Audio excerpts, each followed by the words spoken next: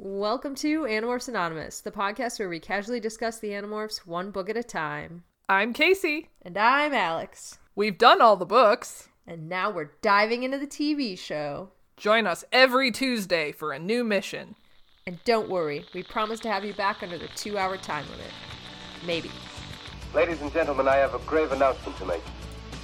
Incredible as it may seem, both the observations of science and the evidence of our eyes lead to the inescapable assumption that those strange beings who landed in the Jersey farmlands tonight are the vanguard of an invading army. Well, did you watch the episode that we're talking about today? You know, I didn't. So... That's a twist. Yeah, we're just gonna have to make it up as we go along. We're just gonna have to write an episode off the top of our heads. It would be better? Yeah. We've done it before in smaller increments and it was already better. Yeah, we've been training for this. Like, we're doing the training runs, and now it's time to tackle a full 22-minute episode. Oh, no. Oh, God. Yep. That sounds kind of fun, actually. What would be the premise of this episode that we're writing? Oh, Well, I would vote for something axe-related, but I don't know if you're all about that. I mean, I can get on board with this. Okay. Maybe like an Axe-Rachel adventure, because they haven't had a chance to hang out. They haven't, and that would be fun. Yeah. When have they hung out in the books? I think they did that scouting mission at the very end. Right, where Rachel went off the rails and Axe didn't know what to do because he couldn't stop her from doing the reckless thing. Right. And, I think anything we write would be this, like, very, very dark and sinister sort of overtone. And then people would be like, what the fuck? I thought this was a fun, happy, stupid 90s kids show. And we'd be like, read the books, motherfuckers! Yes. We're like the battled, hardened person that comes back from the future and is like, I'm you from the future and shit gets real up there. Yep. God. Faux show. For show. Faux show. No, unfortunately, I did watch this episode. I was trying to fool everyone. I mean, you almost had me fooled, except for the fact that we share the same account, so I did see that you had already watched it. But you almost had me. Sometimes I worry that so, like, I usually watch, like, part of the episode, and then I, like, turn it off and go do something else, and then I come back to it the next day. And I worry that, like, I'm locking you out of the account somehow. I don't think that's how it works, but... I don't think that's how it's worked, and how it works, and I don't think that's ever happened, either. Okay. I feel like we watch them on very different timelines, because, like, I'll be like, we're recording today, so I want to watch it, so I'm, like, fresh off the episode today. Yeah. And you're like, I have to take notes, so I'll watch it over the course of this week. Yeah. Yeah. Okay, as long as I'm not locking you out, in which case you can just at me and be like, bitch! I would never. I absolutely would never. Also, I would probably just go, I wonder why it's in the middle of the episode, guess I'll restart it, and then you'd be like, what the fuck? Why is it, like, at the end of the episode? And then we'd have a whole... It would be a comedy of errors, and you would be like, the account's broken, and I'd be like, oh, fuck, it was just me watching it, and then we'd have a good laugh over it, maybe drink. I don't know why, but alcohol would make this better. Yep, it always does. It does. Although, there was a time, like, really early on when we were both on Disney Plus, where Matt and I were going to watch The Mandalorian, and we started it, and we're like, hang on, this is like episode 5. What happened? Not realizing that you guys are also watching. Oh no, I'm sorry. It's okay. Thank God you never tried to watch X-Men. You'd be like, why are these all in the middle? Every one of them. Who's watching only X-Men cartoons from the 90s? Who else? Who else watches this? Although I think then that was probably when we made our 2 profiles, right? Yeah. Yeah. We solved this very early on. Yeah. Wow, what a compelling conversation we just had. Yeah. It's okay. It's all good. This is what people are paying the big bucks for. the big bucks of $0 because this is a free podcast. This is a free podcast. Made with our sweat and tears. And blood.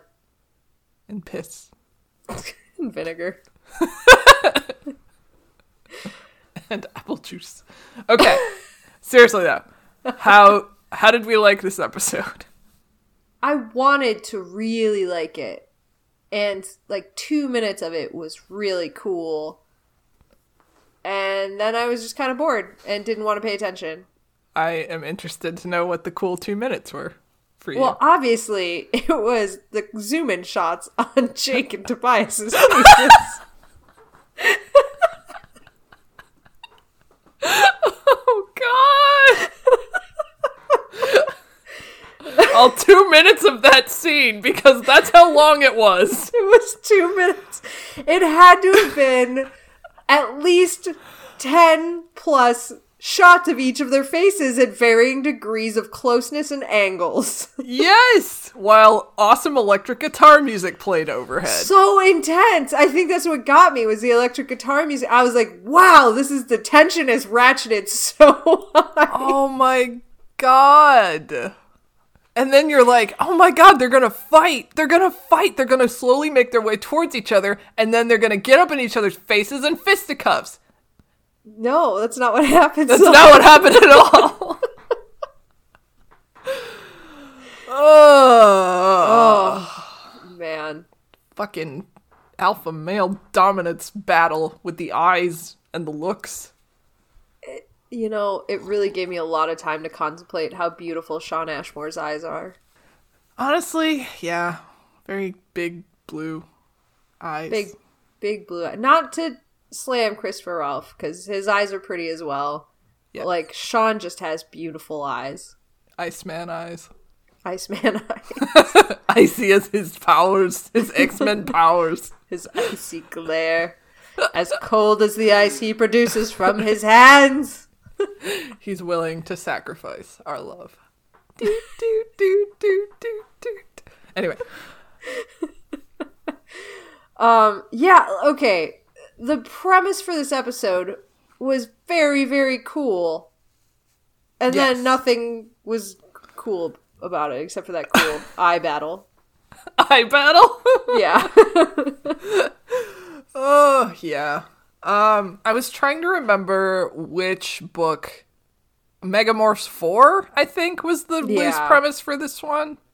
Yeah, but that wasn't even, like, close to being out yet. So Yeah. I don't know. Huh. Yeah, so I wonder if they just, like, came up with that premise on the fly, or if they were like, oh, yeah, we heard from Scholastic that this is coming down the pipe in, like, a few months, or, like, what like the deal was. A few years. I have to imagine that what they did, because the Ellimist featured so prominently, is that they went back to the previous episode where the Ellimist sent them, like, into the past, and was like, let's play with that idea. Oh, sure. And instead just send them into a new timeline. And it just so happened to be something that was played with later. I mean, I guess they could have heard it was an idea that was going to happen in the books. But Megamorphs, was it 4? It had to have been 4, right? I think so, yeah. I think so, too. It was either 3 or 4. But that was, like, so far down the road. Because we're, like, still in the... Like, we're just after the David trilogy when this episode is coming out. So, like, that's still a long ways off. Yeah. Yeah. And, like, the other thing is, Megamorphs 4, the complete opposite happened from what happened in the show, insofar as in the book, Tobias was the one who got drawn into the sharing and got taken over. And in the TV show, he's the only one who doesn't. Yeah, although we could speculate at the end. And then somehow it was still from Jake's perspective. I didn't get the weird ending twist. Like, I get why they did it, but it was like, why did you make it like this? Like, wouldn't it make sense? Jake made the decision that it would be different. They go through the series of the book, and, like, then they switch it to Tobias's perspective, and then they switch it back to Jake's perspective. And it's like, I get within the context of this episode why that happened, because we had to get Jake's, like, bookends. But, like, why did you make the choice to switch it to Tobias's perspective in the alternate timeline? Like, that's the part I don't really I'm not really getting. Yeah. I don't know. I don't know either. Although I really did like that Tobias was the only one that didn't get infested. Yeah. And then also, how did he have morphing powers? I didn't get that. I think they left a lot of it sort of up for speculation. Oh, well, that was stupid because I'm confused. Listen, I had a major problem with the writing in this episode. Like, I always have a problem with the writing, but especially in this episode, I felt like there were so many instances where they were trying to get to a specific sort of situation, but the dialogue was so vague and open-ended that it just ended up being very confusing. And I'll get into specific instances later, but like... Can I give you one specific instance that I don't think is what you're talking about, but that I think was hilarious? Please. Where Jake walks in, he goes, "Hey Mom, do we have anything to eat?" And Tom walks into the kitchen. He was like, "Oh, I didn't think anyone was home."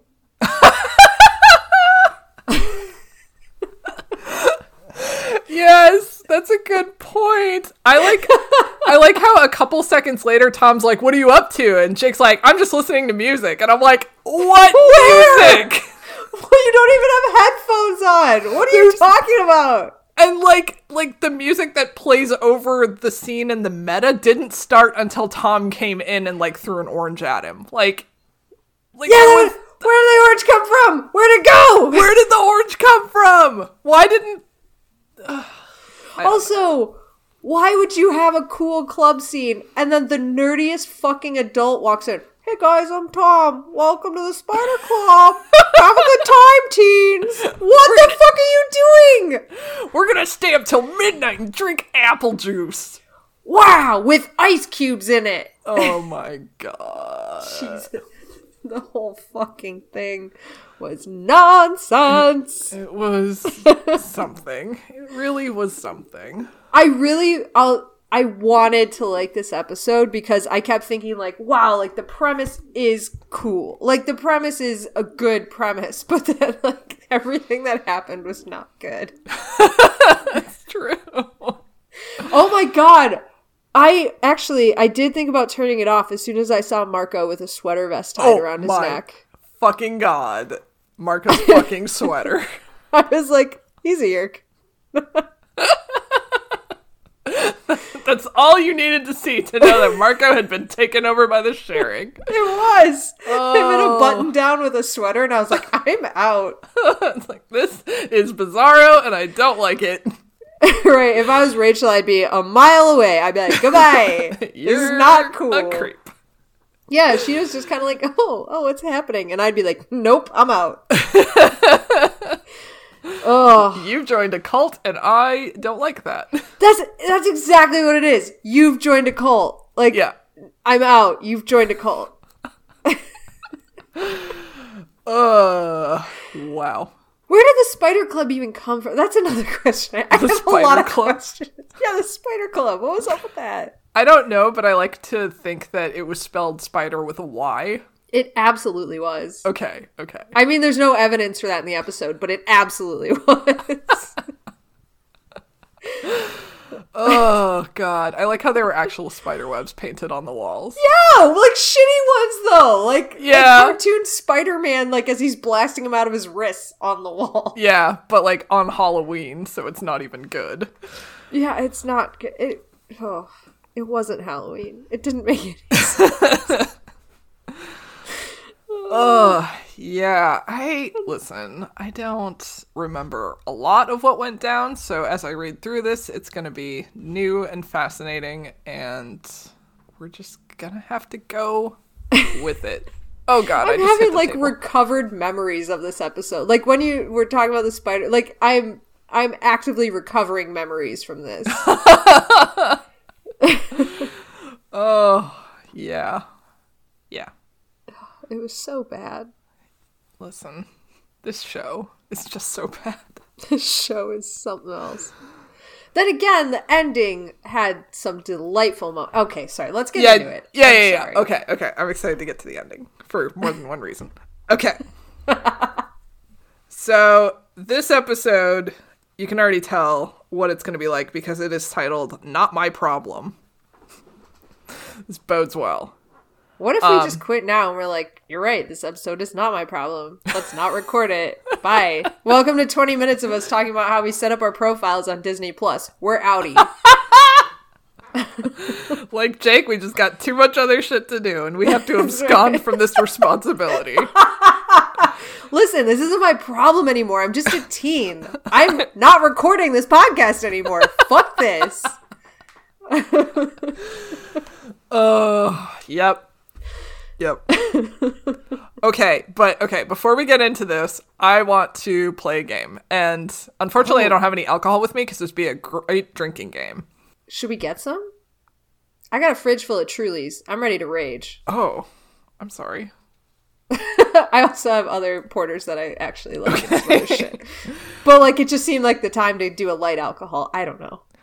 Players along at home, you can play too. You can listen along and play with us in the space. Oh, my most hated Travis segment, play along at home, but all right. I'm sorry. No, it's okay. It's good because this note will get back to the McElroys because we're actively fighting with them. So that's true. It's good. Okay. It's good. Okay. They should know I hate that segment.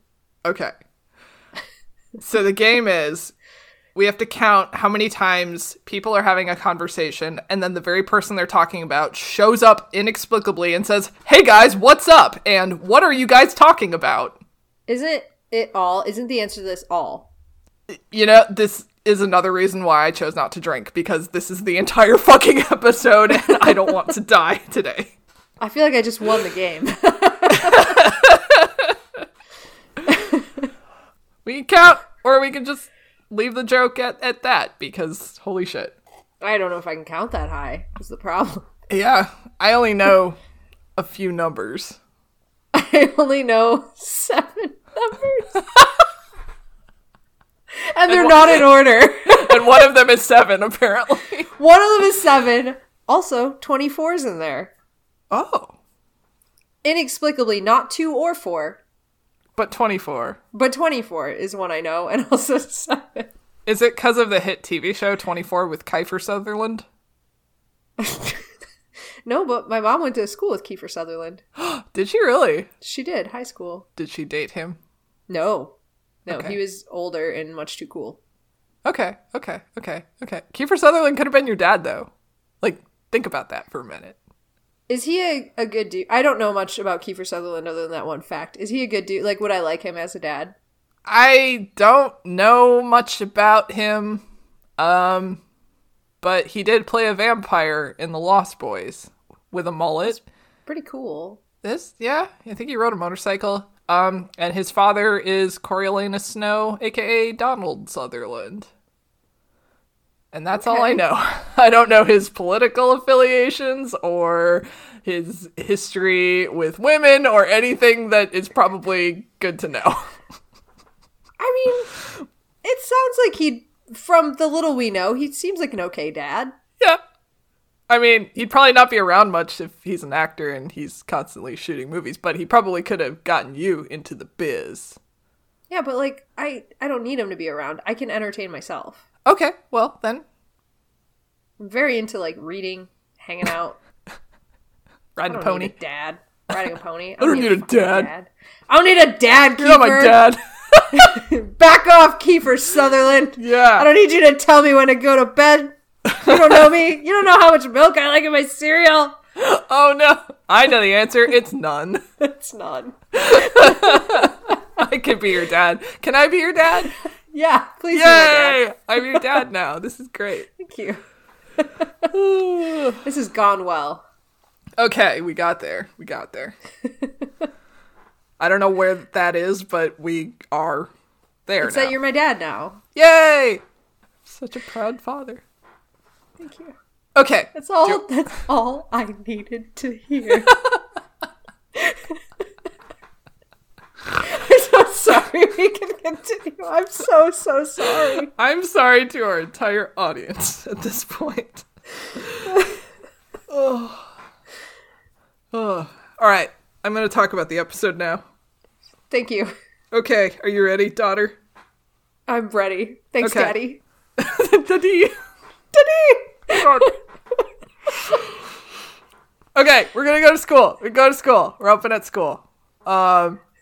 Jake gets to his locker, and the locker has a note stuck in it. He pulls out the note. We don't get to see what it is, because he almost immediately crumples it and says, "Great!" And then Marco shows up and tell him he's going to kick his butt in a video game. And Jake's like, "No, I have too much homework, not tonight." And Marco's like, "Do your homework later." And Jake is like, "Bitch, please." And then Rachel shows up, and she's like, "Jake, I need your help with something." And Jake says he can't. Rachel says he has to. And Marco says, "Yeah, Jake, you're always telling us we have no choice." And Jake's like, "Not tonight!" And he storms away down the hall. I wonder what Rachel needed help with. Yeah. Me fucking too. Like, I also wonder what that note said. I assume they're connected, but the fact that, like, this is what I'm talking about with the dialogue. It's like, it would have taken no time or effort at all for Rachel to be like, "Hey, Jake, can you help me with the project? Or can you help me with this morph thing that I'm trying to do?" Right. Like, would have taken no time at all, but instead it's just like, "Oh, we need to establish that Jake is too busy to spend time with his friends, and he's spread thin like butter over too much bread, but we don't want to bother coming up with why that makes sense narratively." Like, sometimes the plot just really gets in the way of the dialogue, and they were just trying some stuff out. They were just trying to hang out and play in the space. They were just shooting out shit that people would say, like, "I need help." No. Why not? It's like a yes and experience with no real direction. "You have to help me." "No, I don't." "Yeah, you do." "Okay, I guess you don't." That actually would have been way fucking funnier if she walked up to Jake and was like, "You need to help me." And he was like, "No, I don't." She's like, "All right, no, you don't." And then walked away. Well, you got me there. Got Bye. me there. That's the fine print. See ya. God. Well, yeah, Jake's too busy to help his friends. Sure. Or Aren't we play all? with them. Yes. We're all fucking busy, Jake. Yeah, Jake. God. You don't even pay taxes yet. You're just a teen boy. You don't even know what it's like to file a W-2, you asshole. Yeah, you don't have a job because your dad's a doctor and your mom's something. She does things, probably. Yeah, she's a career lady. She at least bought groceries. Tom's always throwing the fruit around the house.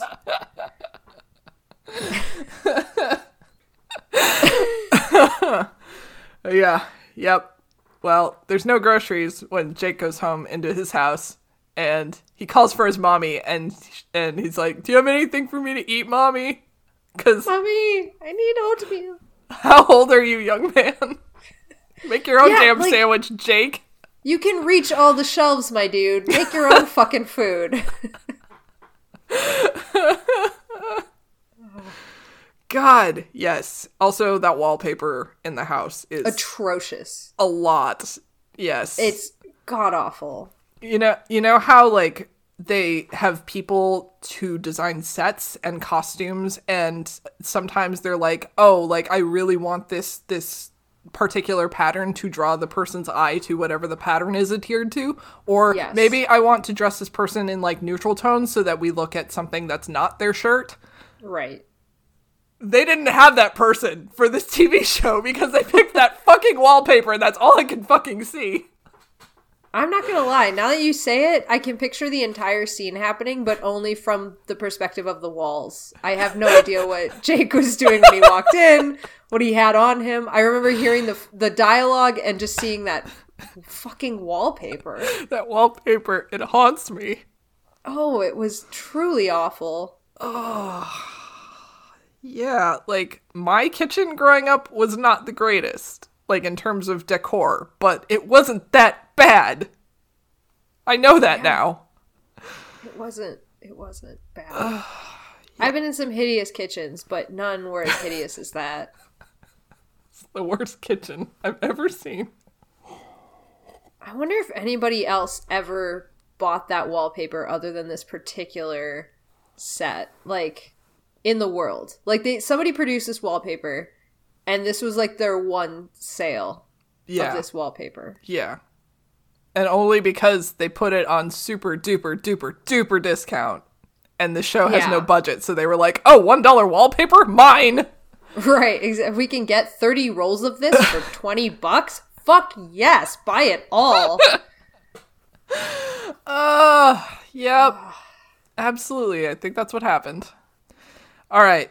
So Jake needs his mommy to make him a snack, apparently. He's fucking digging through the fridge, and his narration is playing over about there's Yerks in his own home, and it's really tough to relax. He's just too fucking busy to relax. And that's when Tom appears and apparently throws an orange at Jake. We don't actually see him catch it. It's just like a fast blur, and it's in his hand. And I guess there would have been too many takes to try and get him to catch the thing. I don't know. I'm trying to think what show it was where... It's something with Amy Poehler in it, I'm pretty sure, like Tina Fey. I think it was 30 Rock. They were like trying to throw like something at Tina Fey, and it was like hitting her in the face, and the guy was like, oh shit, she's gonna be so pissed at me I hit her in the eye on accident. Anyway, that's just a anecdote that I remembered in this moment. That's why they didn't let him throw the orange. They didn't want him to bean Sean in the face. I just liked how you annotated this. Anyways, this is an anecdote. Moving right along. I'm sorry.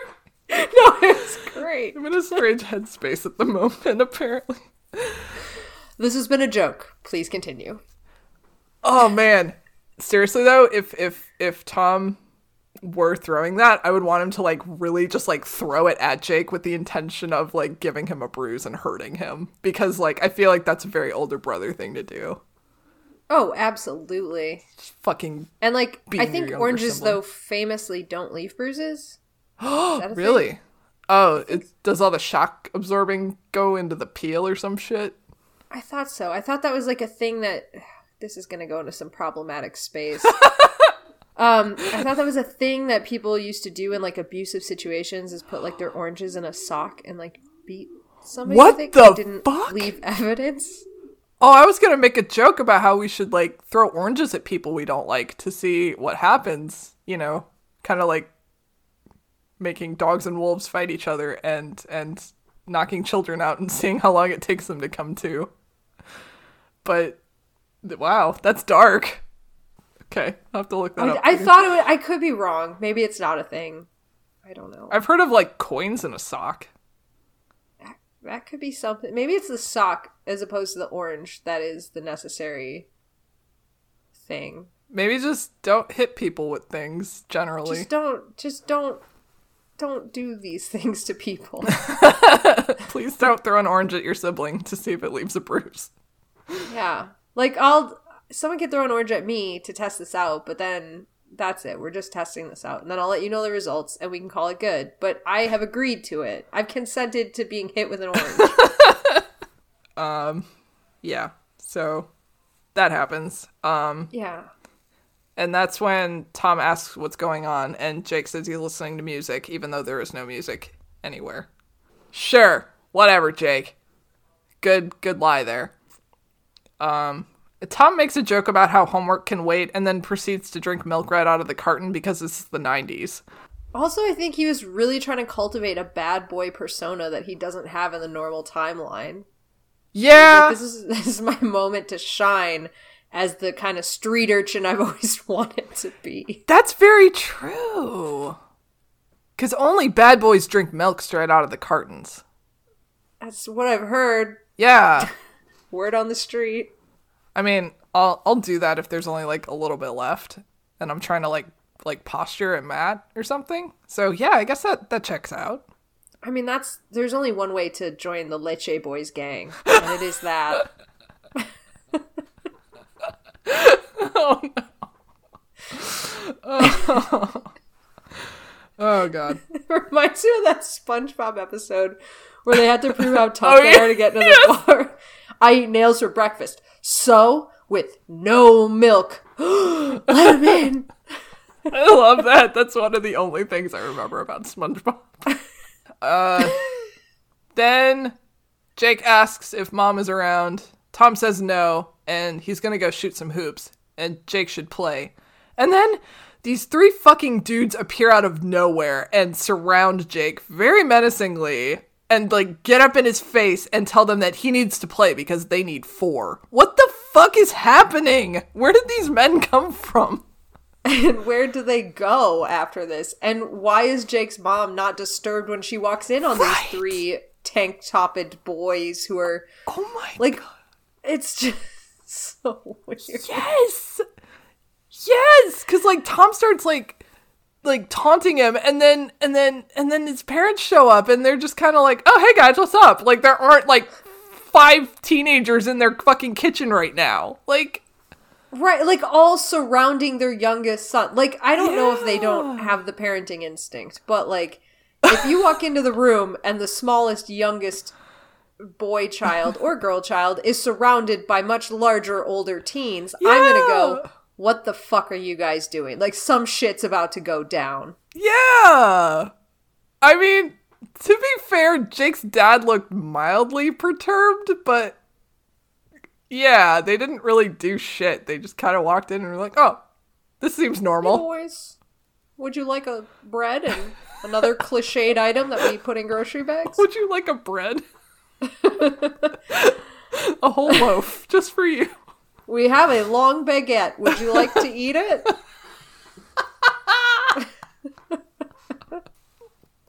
Perfect. That's the greatest. I've lost my place.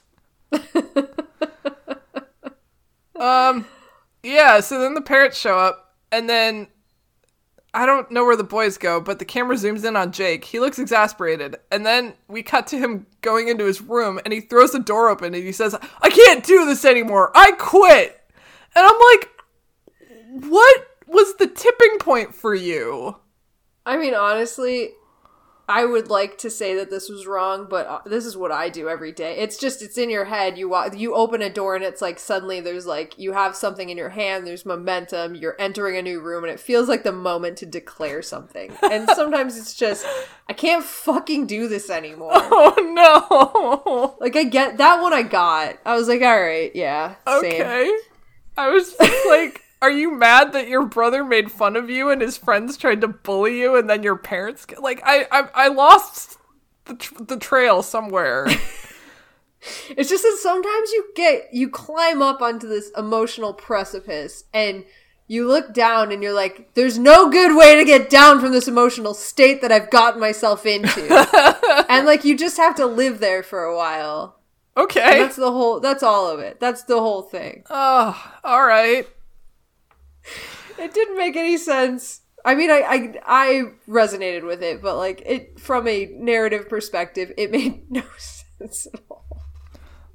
Yeah, I just maybe if Jake had established that he like stepped in dog poo and he just had like the worst day ever, but all that I really gathered was that he was just a little bit, slammed right now, and then his brother was mean to him, and now he wants to quit the Animorphs.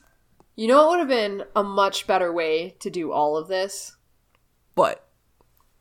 If Jake was walking down the hallway, and he seemed fine, like he was having an okay day, and then one by one, each of the Animorphs had a short dialogue with him, asking him to do something, or telling him something that was wrong. Yeah. And then, like, as he was walking home, Tobias also accosted him, and then it was like maybe something else happened from Axe, and so he's in a state when he gets into his house, and then Tom like comes in and does that shit with the boys, and like that he finally is just like, I can't fucking take it anymore. Yeah, that would have been fucking great.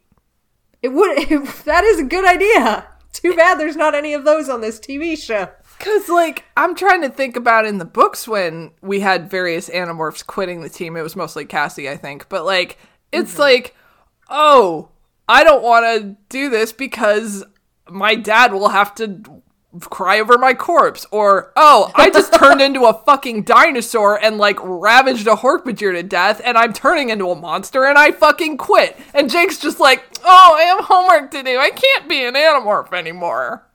I have so much homework to do and I can't. It's really hard for me right now. Nobody understands. I just don't understand the difference between a triangle and a circle, and life is just really hard for me right now. Oh my god. I'm like, Jake, Rachel has gymnastics and 2 younger sisters and schoolwork and Animorphs, and like, calm down, my dude. I mean, listen, we just can't all be as strong as women, okay? That's true. And we shouldn't compare our woes to other people because all woes are legitimate. Every Animorph is going through a secret struggle you know nothing Yeah. That's fine. This is all fine for real life, but this is a TV show, and you should really fucking show me what the issue is. Because this isn't real life. It's a fucking TV show. Oh my god. I've lost it. I've officially lost it. Oh, I'm so sorry for everything. It's not your fault. Well, luckily for Jake, the fucking Ellimist is here. And he's ready to make this all go away. Because he's a genie. He's a genie in a bottle. And this was the first time Scott actually spoke during this episode that we were watching. And he said, "Oh my god, Obi-Wan Kenobi's back." It's true. Yep. Here he is. We couldn't shell out the budget for him to appear in the episode where it would have made sense. AKA the Tobias and Axe episode, but here he is now. And it's not like Jake could have like gone to bed that night and had a dream that he had never received this power or met Elfangor. I don't know. I'm just saying. That makes a lot more sense than what happened now you say it out loud. So at this point, it's the intro credits. We just got to the fucking... It's been 45 minutes. Yep. Jesus Christ. Uh-huh. That's how we have a mountain to climb before we get to the eye battle. The best part of the show. The best part of the show. The only part of the show I want to talk about. The eye battle. All right. That's not true. There's other shit I want to talk about, but still. All right. Let's kick it into higher gear. Power! Okay, so the Ellimist is here. And Jake immediately launches into, "There's no escape from this, is there?" And Tobias, what the fuck? Who knows? Ellimist is like, "Oh, no, you can totally opt out if you want, by the way." And Jake's like, "I can't. Care of the fate of the world's on my shoulders. I'm just a teenage boy." And he's just whining. And the Ellimist is like, "I can't change the Yeerks invading your world." Jake's like, "That's fine. Just make me not responsible for this." And yeah, Jake would never fucking say that in a million years. Yeah. Sorry. No, he would. Yeah, you're absolutely right. Yeah, just whatever. Ellimist is like, "What about your friends? This will affect them too." Jake's like, "I can't speak for them. Just make me normal again." And the Ellimist is like, "Okay, wish granted, bitch." And we get some cool lighting effects and flash of light, and now we're outside Jake's house, and Jake's normal now, I guess. Yay! Huzzah. Yay! He fixes himself some wacky wheat and rice cereal, and using the milk that Tom drank out of yesterday. Gross. Don't do that. Ew. Yeah! Same carton. It's not recommended. 0 out of 10. Do not recommend. He saw him do it too. It's not like he didn't know. Maybe in this timeline, Tom didn't do that, but I'm assuming he did, and that he does this all the fucking time and doesn't tell anyone. Gross. He is a boy in the 90s. That's probably exactly what happens. He's a bad boy in the 90s. Bad boy. He's a bad the boy. Leche Gang boy. Okay, here's another instance where the dialogue just kind of fucked with my head. Jake's parents come into the kitchen and they're talking shit like, "Yeah, he's acting weird. We should limit his after-school activities and we should talk to him and I don't know what to say, blah, blah, blah." And Jake stands up and is like, "I'm worried about him too." And I'm like, how on earth do you know they're talking about Tom and not you, idiot? And how are we supposed to know that? That's a very good question. Because, like, Jake's around the wall. Like, his parents don't know he's there. Yeah. And they don't say a name. I guess Jake doesn't have any after-school activities, so maybe That's true. He didn't make the team. Yeah, he didn't make the team. No, that detail gave it away. Okay, well, Jake's a homebody. my argument... Your argument just crumbled. It did. This writing is actually brilliant. I just didn't... Like so many other things in the TV show, it really holds up to our scrutiny. Oh, God. So Jake offers to talk to him, And conveniently, Tom walks into the house and he's like, oh, hey guys, what's up? What are you talking about? Talk to who? So, everybody take a drink. Yep. And Jake says some lie like, oh, my geometry teacher, because I'm dumb as hell. And yeah, I can't tell the difference between an isosceles triangle and a ping pong ball. Yeah. All right. Okay, Jake. And he You make it out of kindergarten. he couldn't put the triangular shaped peg in the round hole. But they were like, oh, we feel bad for him. Well, We'll let you graduate, son. Oh, God. Pat on the head. Dear God. I love this, like, look that he shares with his parents. Like, they're, like, winking at each other, like, oh, it's our little secret. And I'm like, this is a very cheerful intervention you're doing, guys. Tom continues to be, like, a smug asshole, and he offers to, like, tutor Jake because he's so cool and smart and whatever. And then their mom starts asking Tom if he's doing anything tonight because they have a tickets to a concert thing. And Tom rudely cuts across her and he's like, sorry, Mom, I got a sharing hangout to go to. If I was his mom, I'd be like, yeah, well, we paid good money for these tickets. You can fuck right off. You're not going to that. But, like, I couldn't tell if she was inviting him or if she was saying, like, oh, can you, like stay and house sit while your dad and I go? She was just like, oh, we just got these tickets. And then he was just like, no, fuck you. This is what I mean about the dialogue. What? Oh, yeah. It doesn't make any sense, but it would have been amazing if his mom, like, dunked on him. Like, well, I wasn't fucking inviting you, so... I would have loved that. It would have been amazing. Yeah.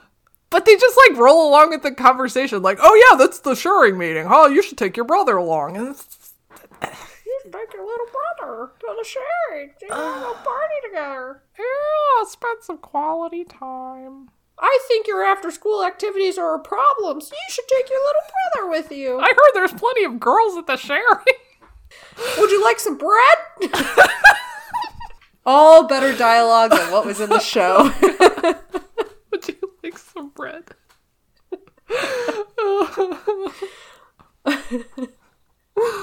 I'm gonna add that to my pile of shirts to design. Have a bread. Have a bread, Animorphs Anonymous. Oh, God. Oh, okay. I really want to talk about this next scene because it threw me for a loop in many ways. Okay, so now we're outside of the school and kids are walking into the building. We see Christopher, and he's creeping around and he's following Rachel and he looks like he wants to talk to her, but Jake calls her name. And then he passes Tobias, and he gets, like, very aggressively in his face as he passes. And it's like, whoa, okay. What the fuck was that fronting? It's a very dangerous move to do to the Pebble. The greatest wrestler of all time.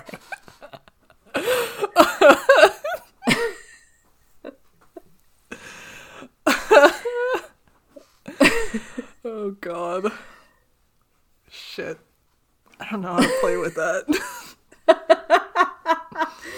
Let's just bypass it. It wasn't great. I appreciated it. Thank you. All right.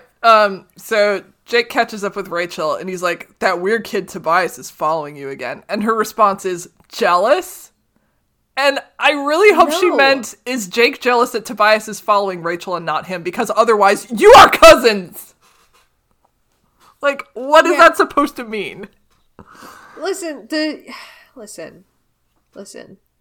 shipping is getting out of hand. Yeah, okay? yeah. Robias, fine. Marchalcho, whatever, however you say it, fine. Yeah. But we can't play in this space anymore, kids. We gotta cut it at Jake and Rachel because that is just genetically not a good idea. Yes. It's not good. It's not. This is not good. We don't endorse this here at Animorphs Anonymous. If I'm being fair, I'm very much Rachel Tobias, and I don't endorse anything else, but I respect Jeff as a person, and I understand why he likes Rachel and Marco together, but honestly, I can't go past that. Yeah. I'm not at a point in my life where I can accept other relationship shifts. Oh my God. Yeah, that was That was slightly upsetting to me. Like, again, it could have been like, oh, maybe Jake has a crush on Tobias and wishes Tobias would follow him. That's fine. I assume that's not what it was because it was the 90s mainstream TV show. Yeah. Yeah. Exactly. That would have been way too progressive. Right. So I assumed it wasn't that based on the context of the show. But the other option is troubling and I don't like it. Let's go with the option we like. Let's just let's have a choose your own adventure thing going on here. I choose that one. Jake and Tobias is an acceptable ship. Yeah. Like, you know what? Jake just swings whatever way the wind's blowing. Whatever he's feeling. That's Don't fine. fucking shame him for that That's shit. fine. Yeah. Rachel said Tobias was cute. Jake probably said Tobias was cute. We're all into it. Aww. Yeah, that's right. That's adorable now. It's adorable. Hell. God. That's why he had to get so intimidating, because Jake was afraid because he has a crush on Tobias, and so he had to act like, I'm really tough, don't fuck with me, because otherwise he'd reveal his true feelings of love. Yeah, because everyone knows you're mean to the person you like. In grade school, yeah, apparently that's a thing. Oh, God. We would hope Jake would be more mature as the leader of the only guerrilla fighting force to save the free world. But you know what? Sometimes you just have to be childish. Yeah, because obviously he has proven that he can't make his own sandwich. He needs his mommy to do it for him. So I hold nothing sacred anymore. Maybe he was trying to go for like a smoldering look to attract him and just missed. Oh! It's like in TV shows when, like, the hot person passes you and, like, it's in slow motion and, like, there's fans blowing and shit and, like Supermassive Black Hole by Muse is playing and... He was trying to do a soap take. It was a reference to the Axe Cow book. We figured it out. Ah! Oh. Okay, I like this. Oh, we've created a good thing. We made something beautiful out of a nightmare. We took the burnt, crisped remains of the nachos you were trying to make and scraped off the charcoal layer and handed you the shitty underneath part and said, here you go, you could probably eat this. Have this dubious food.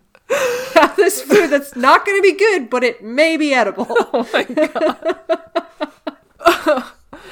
Oh. God, I always get on this podcast and we say these things and I start laughing and then I feel sick from laughing so much. Like, my stomach is jumping around so much that I feel physically nauseous. Okay, all right, let's move along. Okay. We salvaged something from that shipwreck. Yes. So we're gonna move on to the next bounty. So Jake starts telling her about the sharing party, and he's like, "You should come along." She asks who else is coming. Jake completely ignores her, checks his watch, and starts griping about how Chapman has to see him. And she's like, "What for?" And he's like, "I don't know. You should bring Cassie." And she's like, "Maybe." And then he runs off. Okay. Like, sure, that's a dialogue you could have, I guess. That's some sentences you said. Those are words. They are put together in some order. God, do you remember the completely disjointed conversation in like episode 2 after they did the get the disc back thing? Like, where they're like talking over each other and if it could be a weapon and then like... Yeah, that shit. Like, yeah. That's what I thought of. I'm like, man, the writing just went right back to that disjointed, nonsensical, like, I asked a question and then like I took this conversation in a completely different track for no reason. God. Yeah, so they have the writer from episode 2 back. I guess. Wasn't a fan. Okay. But now we are outside Chapman's office. Chapman's back! I mean, I think he was back last episode, but now he's really back. He's back in his prime. He's in his school. He's in his territory, on his home turf. Mm-hmm. He's ready to discuss things with Jake. Sure. We don't get to find out what that is, though, because Jake goes to close the door to the office, and he catches Tobias creeping outside. Tobias is trying to act casual. As soon as the door closes, he looks up slowly. Very suspicious. Very sus. Super sus. Super sus.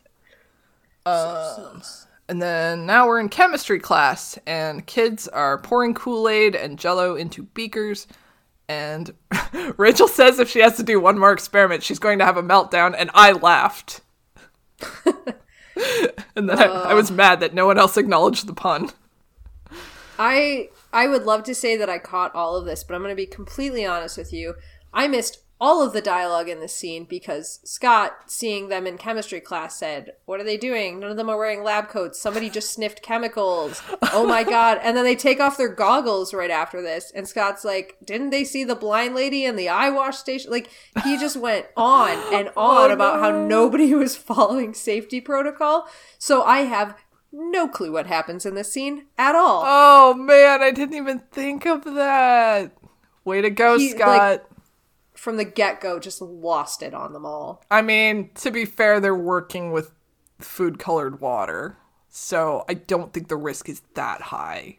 But yes, generally he is correct. Never know. Yeah. Good job, There was Scott. some sort of chemical reaction in the beaker that Tobias poured dubious liquid into.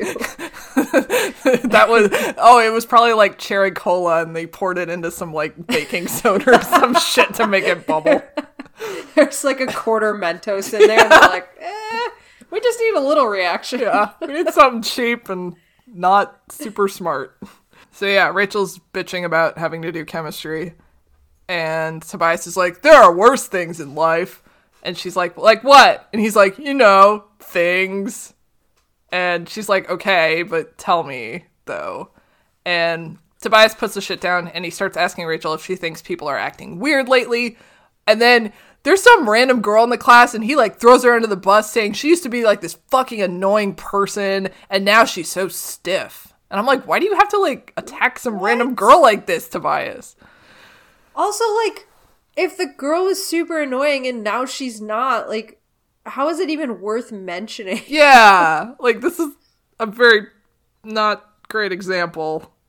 What did the girl do to annoy Tobias of all people? I don't know. Maybe she knocked his books to the ground. It didn't help him pick him up.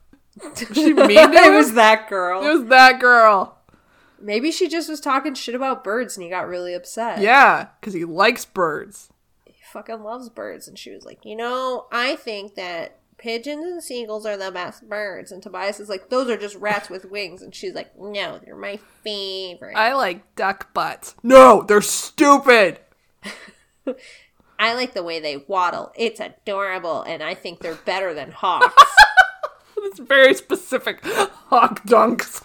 It's very specific too, because Tobias in this timeline is not stuck as a hawk, so it's like, why would he even get mad? He doesn't even fucking turn into a hawk during any of his morphing. Like, no, he doesn't. He probably doesn't even have a hawk morph in this timeline. Like, but he's still mad. He's still like, animals are cool. Shut up, Janet. You've never felt the air of a thermal lift you from the ground? You wouldn't know? Fly away, sweet bird of prey. I do feel bad for trashing that artist now that we know it. Yeah. It's someone's favorite artist. I'm sorry.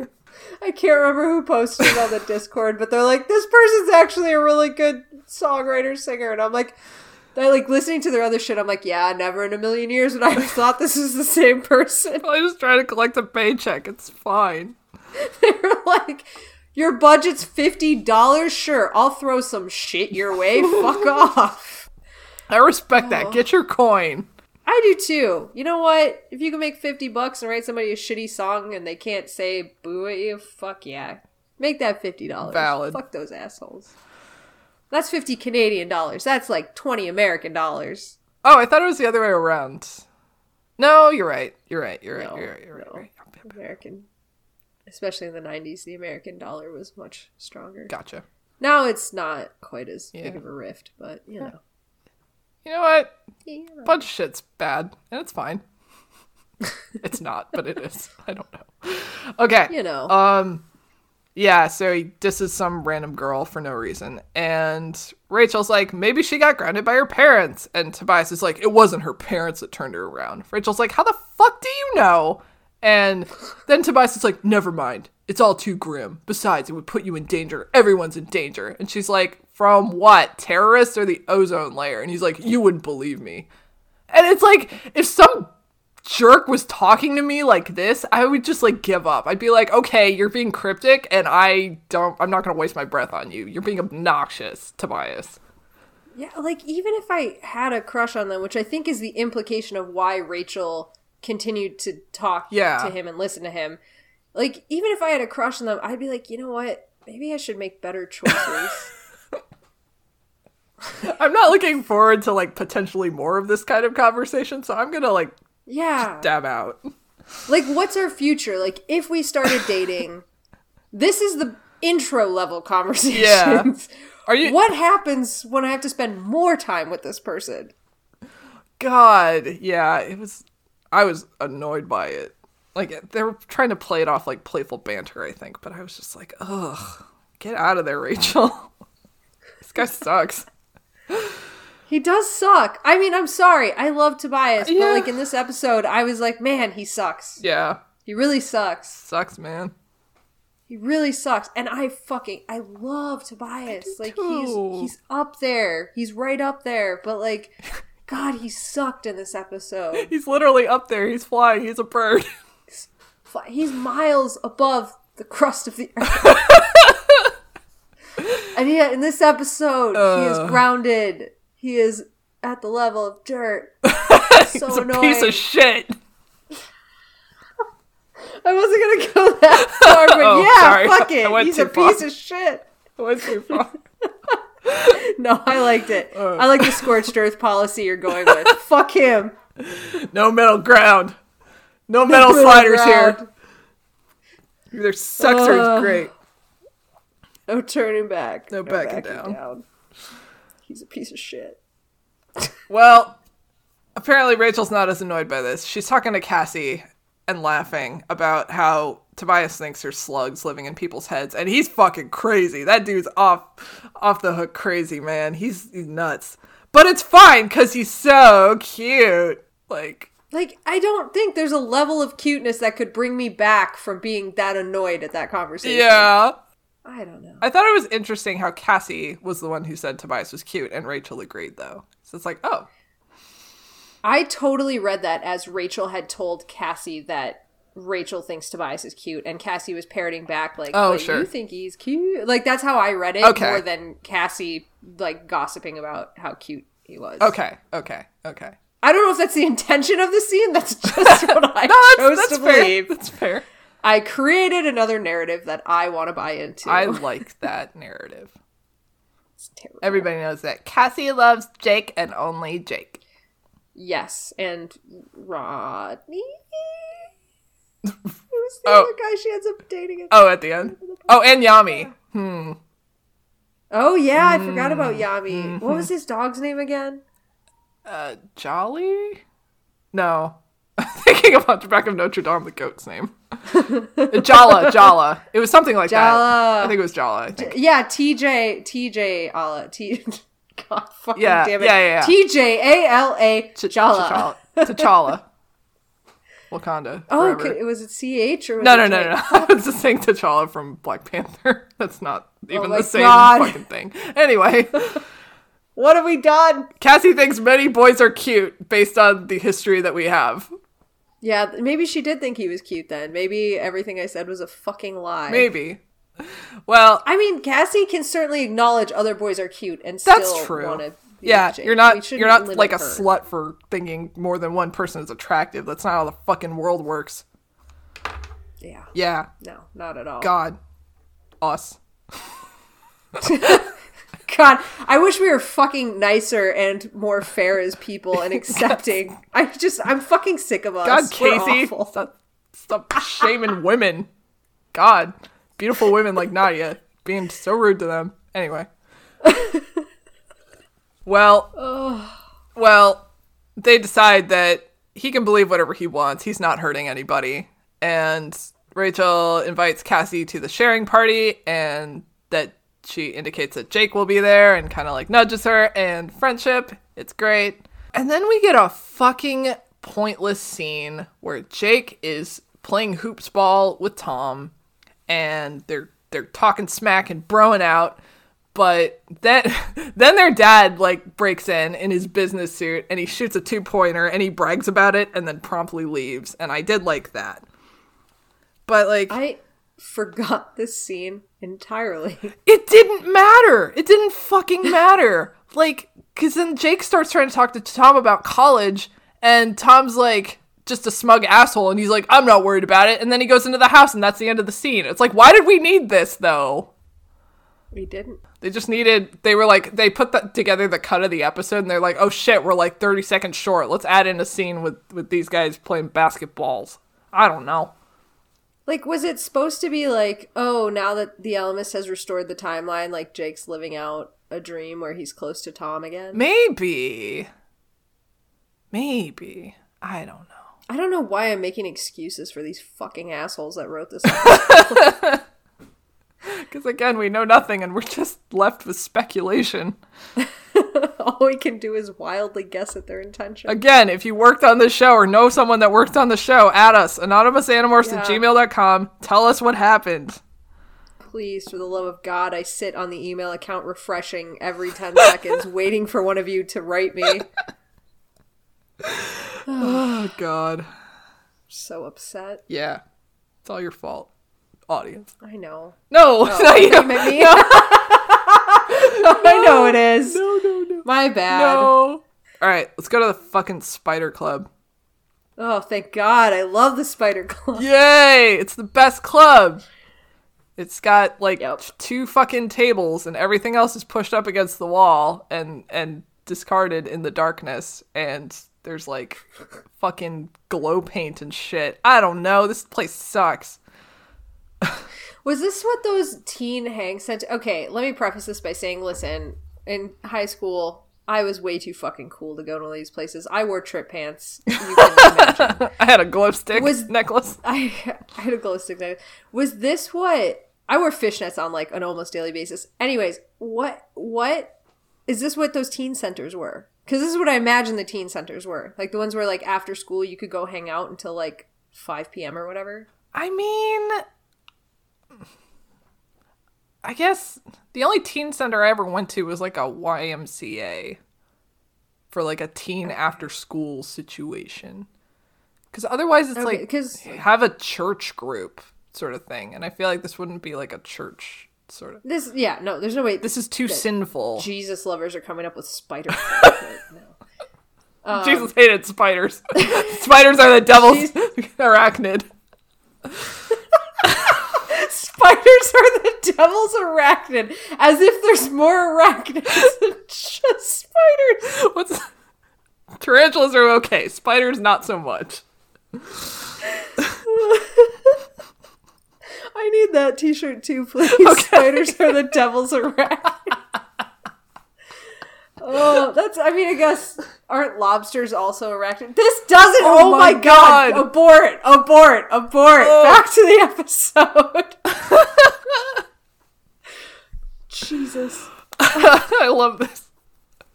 This is a 10-minute conversation about what's an arachnid. Are lobsters an arachnid? Yeah. Shrimp, maybe. I don't know. Oh man, krill. No. Aren't they? Oh god, it doesn't matter. But I really want to look it up now.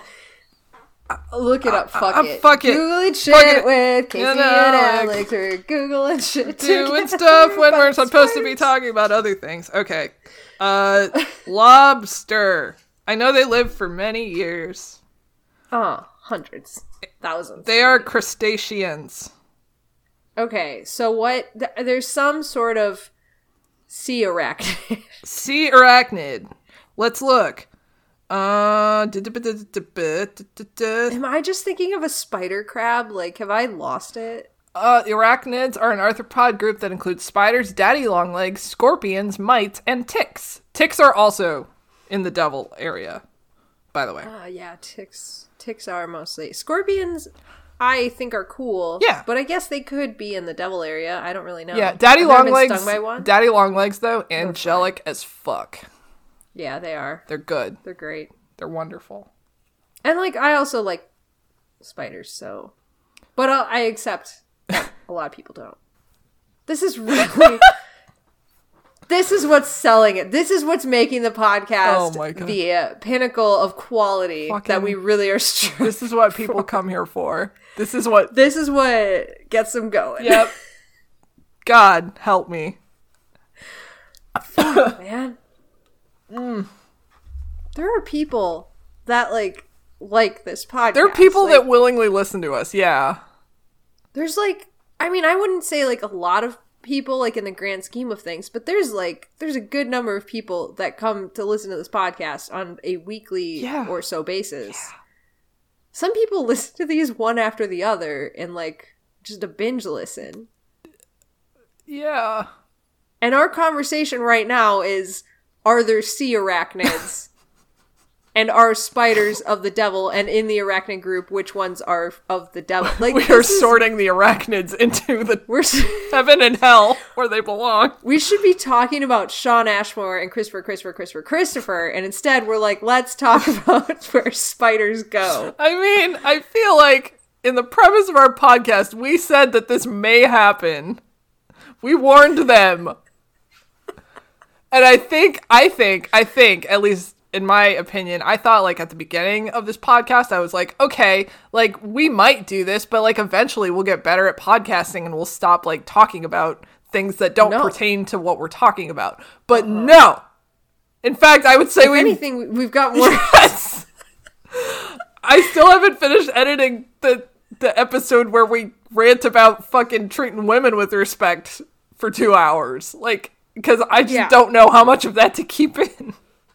There's no possible way to know how much of that to keep in. Oh my God. I think I feel if I may, I'm gonna think with the book episodes, I feel we were getting better at podcasting. Mm-hmm. We were getting, our conversations were on topic more. We really got into analyzing the books and talking about what we love. Then the TV show happened, and I think the wheels have fallen off. Yeah. We are a runaway train with loose wheels everywhere. Mm-hmm. There's no brakes anymore. Mm-hmm. And we're approaching a divergence in the track. And I think, honestly, we're going to run over all the people that are on the track.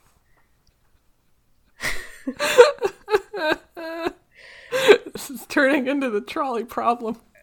This is the trolley problem, except one way is good podcasting, and the other way is where we're going. Oh my God. Did the TV show bring us down, or were we always this bad and the books brought us up? Oh no, that's the real question, isn't it?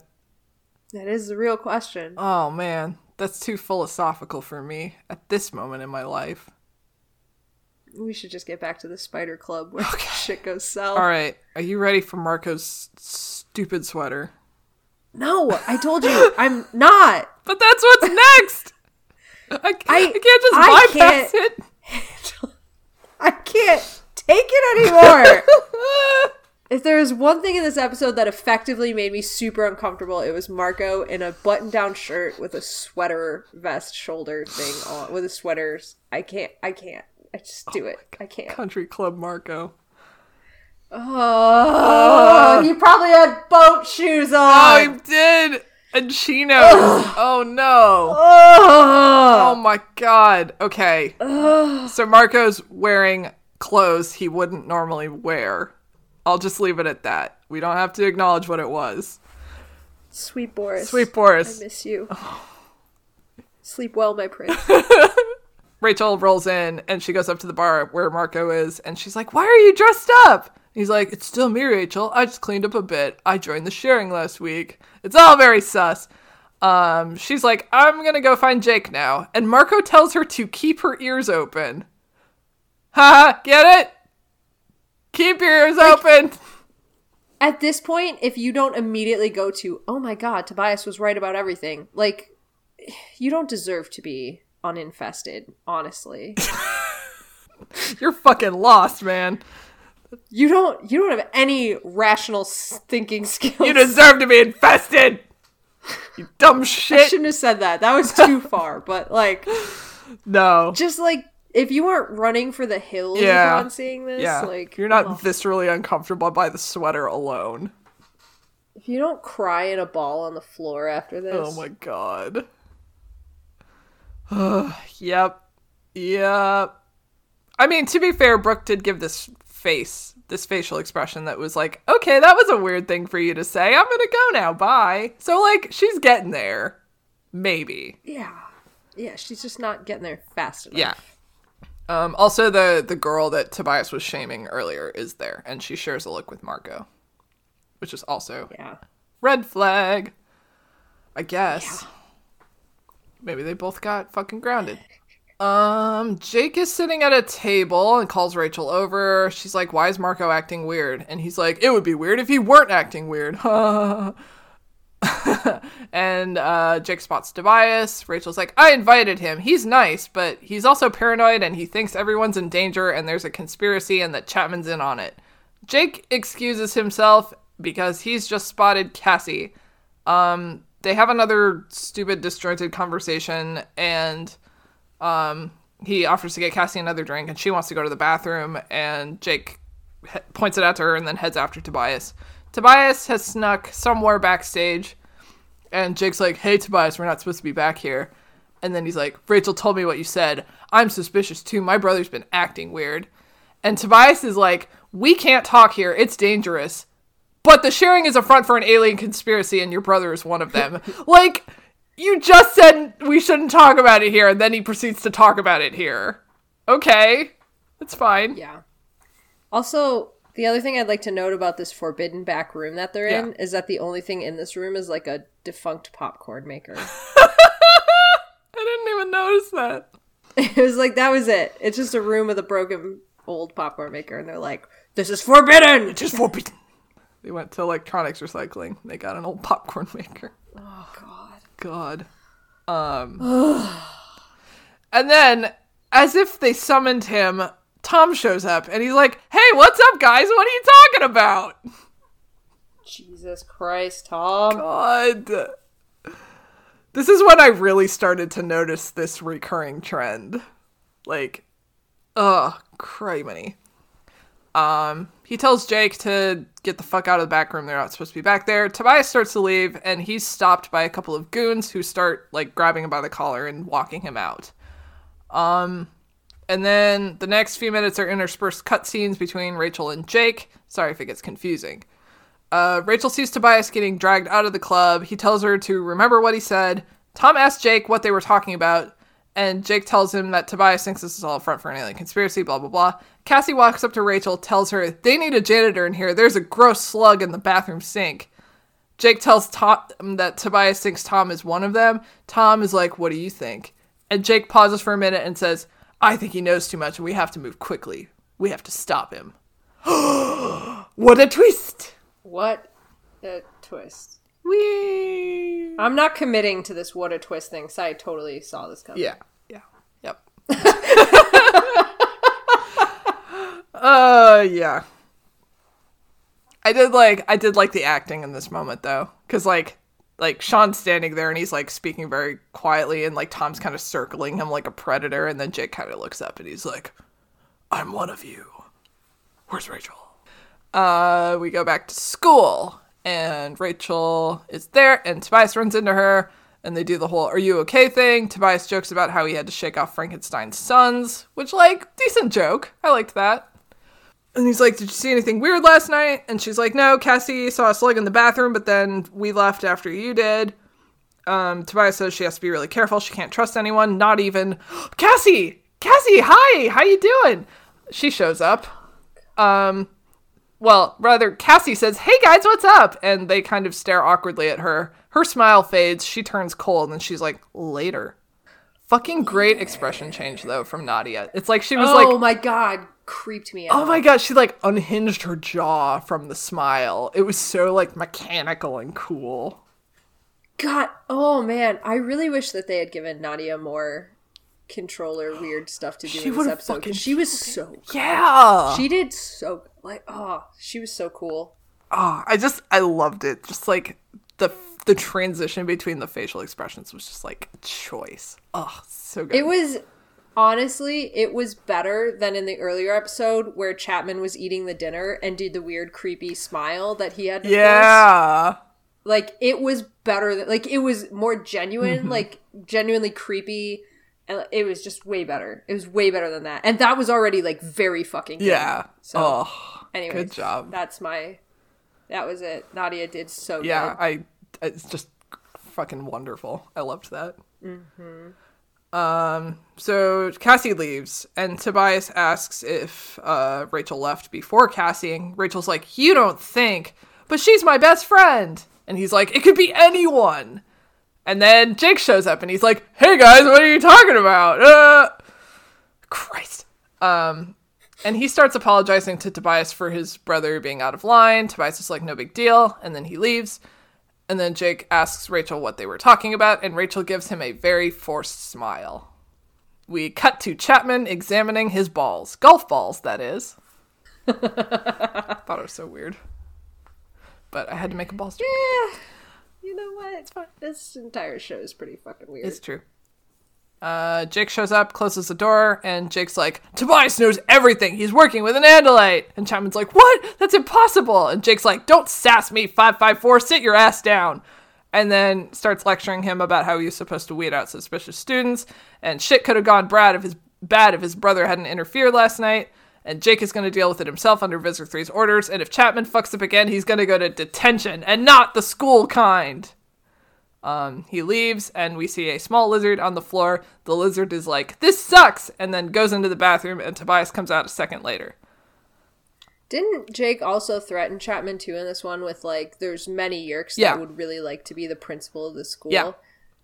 That was, like, one of the few lines that, like, I picked out of this episode is, like, oh, that's actually pretty good. Like, because it's, like, a subtle threat that, like, everybody's after you, so watch your fucking self. Ooh. And it was one of the few times where I'm like, okay, that's like kind of a cool piece of dialogue in this shit show. I actually really liked that scene. I love how Jake walks into the class or into the office under the pretense that he's a student and Chapman's his superior, and then just like turns the tables, and he's obviously like the higher ranking Yerk, and he's bossing this adult man around. And then like as he's leaving, he's like pretends to be the student again. He's like, thanks, Mr. Chapman. Yeah. I'll try to be more thoughtful in the future. Loved it. Yeah, I did. I love that as well. And Sean did a great job with that scene, too. Yeah, it's just... And Chapman did a good job in that scene as well, being like the kind of like sniveling, like, don't yell at me. Oh, I'm doing my best. I'm trying. Can't you see I'm interested in golf and only golf? I was doing lasso for a while, but now I've really gotten into golf. I was trying to follow my cowboy dreams, but when I found out you had to ride the horse to rope the cows, I decided to go with golf instead. Seems a little less dangerous. You'd think that, but actually, if you could see how I strained myself on the 9th hole yesterday, you wouldn't think so. Golfer's elbow is real. I've seen the way that Jerry drives the cart. Things get crazy. Anyway. Wonderful. Oh, okay. It's time for your favorite part, though. Yes. The bell rings. The students head into the hallways. Are you ready for an epic 3-minute electric guitar showdown? Yeah. So this scene, what happens is very epic electric guitar music starts playing. Like you can imagine, like a dun dun dun dun dun dun dun dun dun dun dun. And then we look at Shawn Ashmore's face. In it, we see his face. And then it stays there. And then it goes to Christopher's face. And then we sit there for a second. But then we go back to Shawn Ashmore. But we're a little closer this time. And also you can see they're using the big lights because it's reflected in his glistening eyes. Then we switch back to Christopher's face. And you can see they also are using the same light setup on him. And then we go back to Shawn Ashmore, where it's slightly closer to his face. We sit there for a second. Then we go back to Christopher, and you can see we're slightly closer to his face. And then we go back to Shawn Ashmore. We're at the same depth away, but at a slightly different angle this time. And it sits there. Doesn't the camera start panning at some point? Like rotating at the end. Yeah, they start actually moving the camera a little bit. Yeah, that's after the next close-up where you get close enough that it's just the top of their nose and then, like, their eyes to their forehead. Yeah. And then the camera starts rotating. And then we do yet another swapperoo where it's Sean Christopher. Then it's on Sean, and we freeze on Sean where he's staring, but now we're at a slightly further away angle. We're looking up at his face, and then he does a slow, beautiful turn away from camera. So, yep, that's the scene. Good job. That's a scene. Thank you. I don't know why I took over, but here we are. No, that was great. Why? Just why?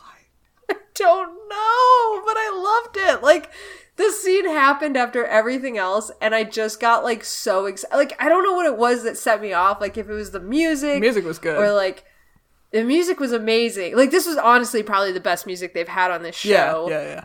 And then, like, the look on Sean's face of, like, it just screamed, I'm the bad guy, and we both know it. And, like, and then Christopher's, like, challenged but scared, and then, like, just I don't know. They got me. They just reeled me in with this. Good boy faces. That's how I feel about this.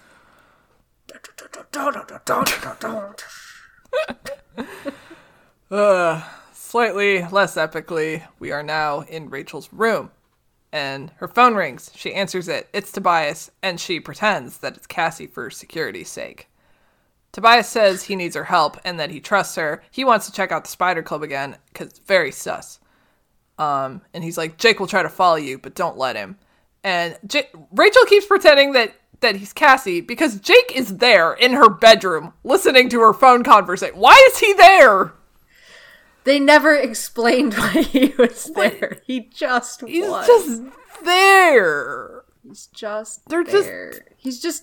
He's just like a guy. He's just like a spare guy. He's just always there. The spare dude. Kill the spare. Kill the spare. Oh, yeah, for real.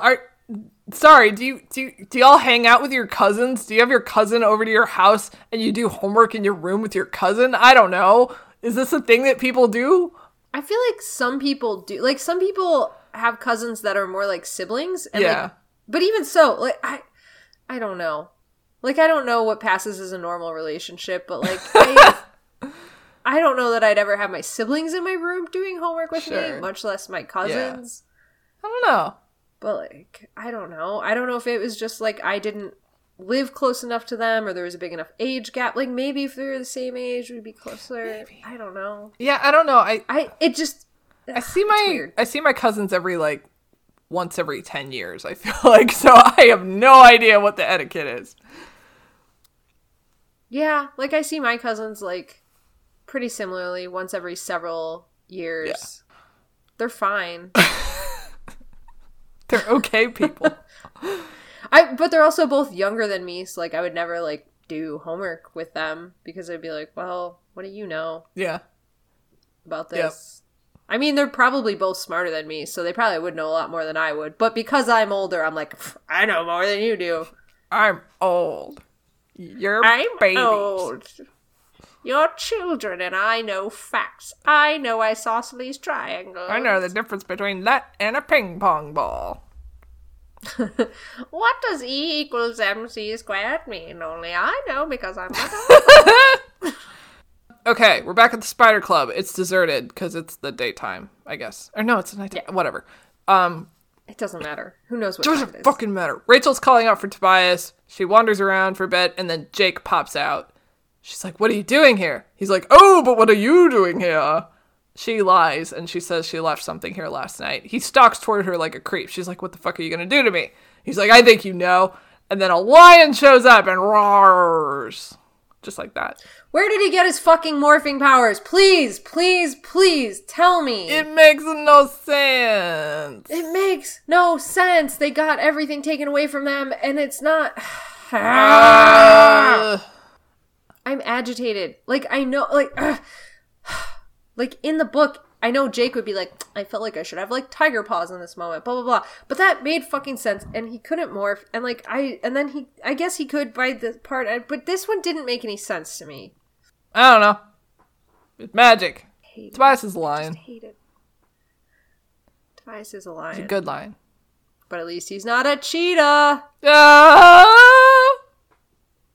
I I fire myself for that joke. This is where it actually ends. Leave now.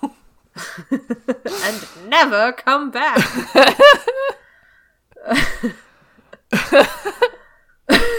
Oh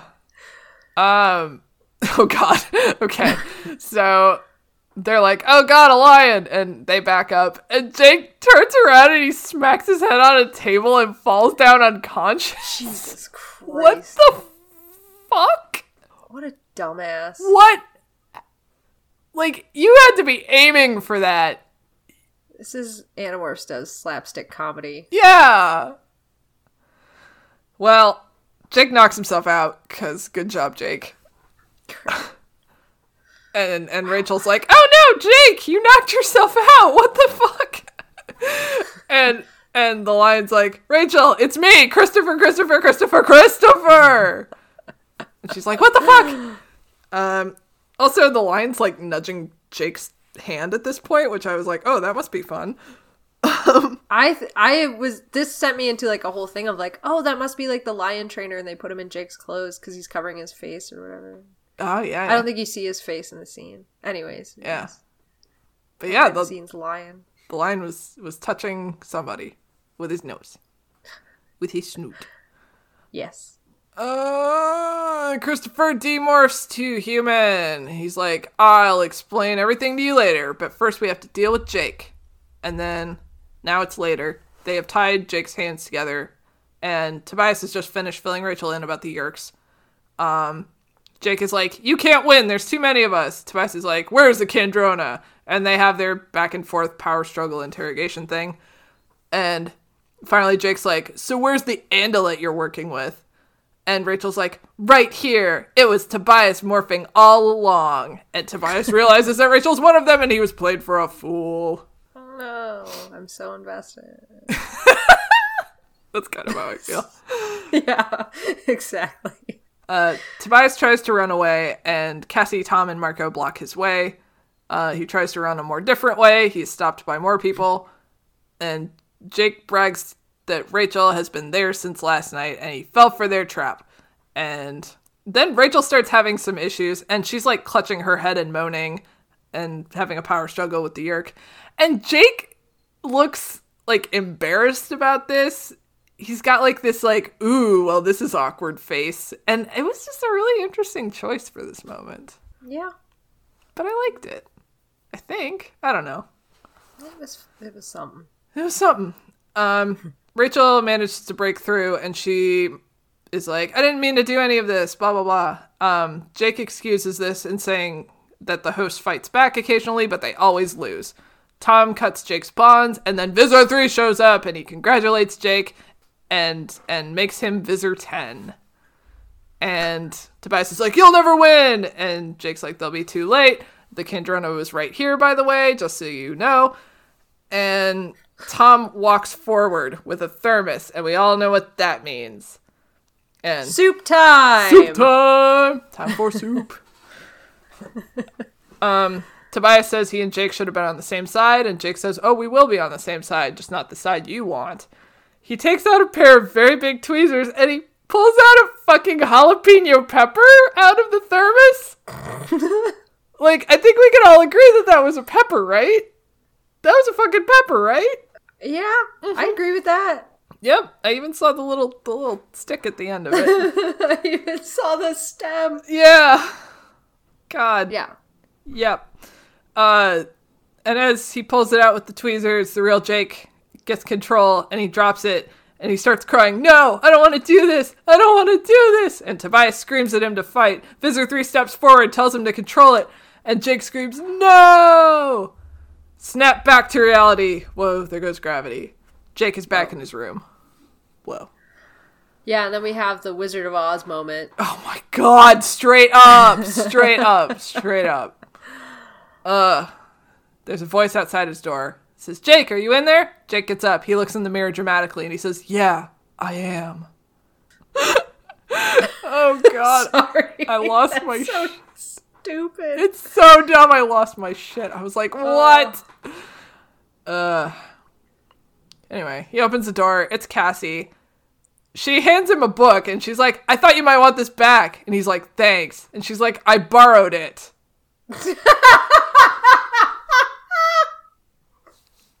Like, that's the dialogue, straight up.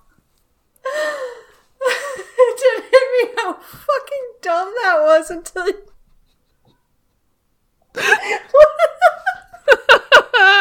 God, I wish Blockbuster is still around so I bring this movie back. Thanks.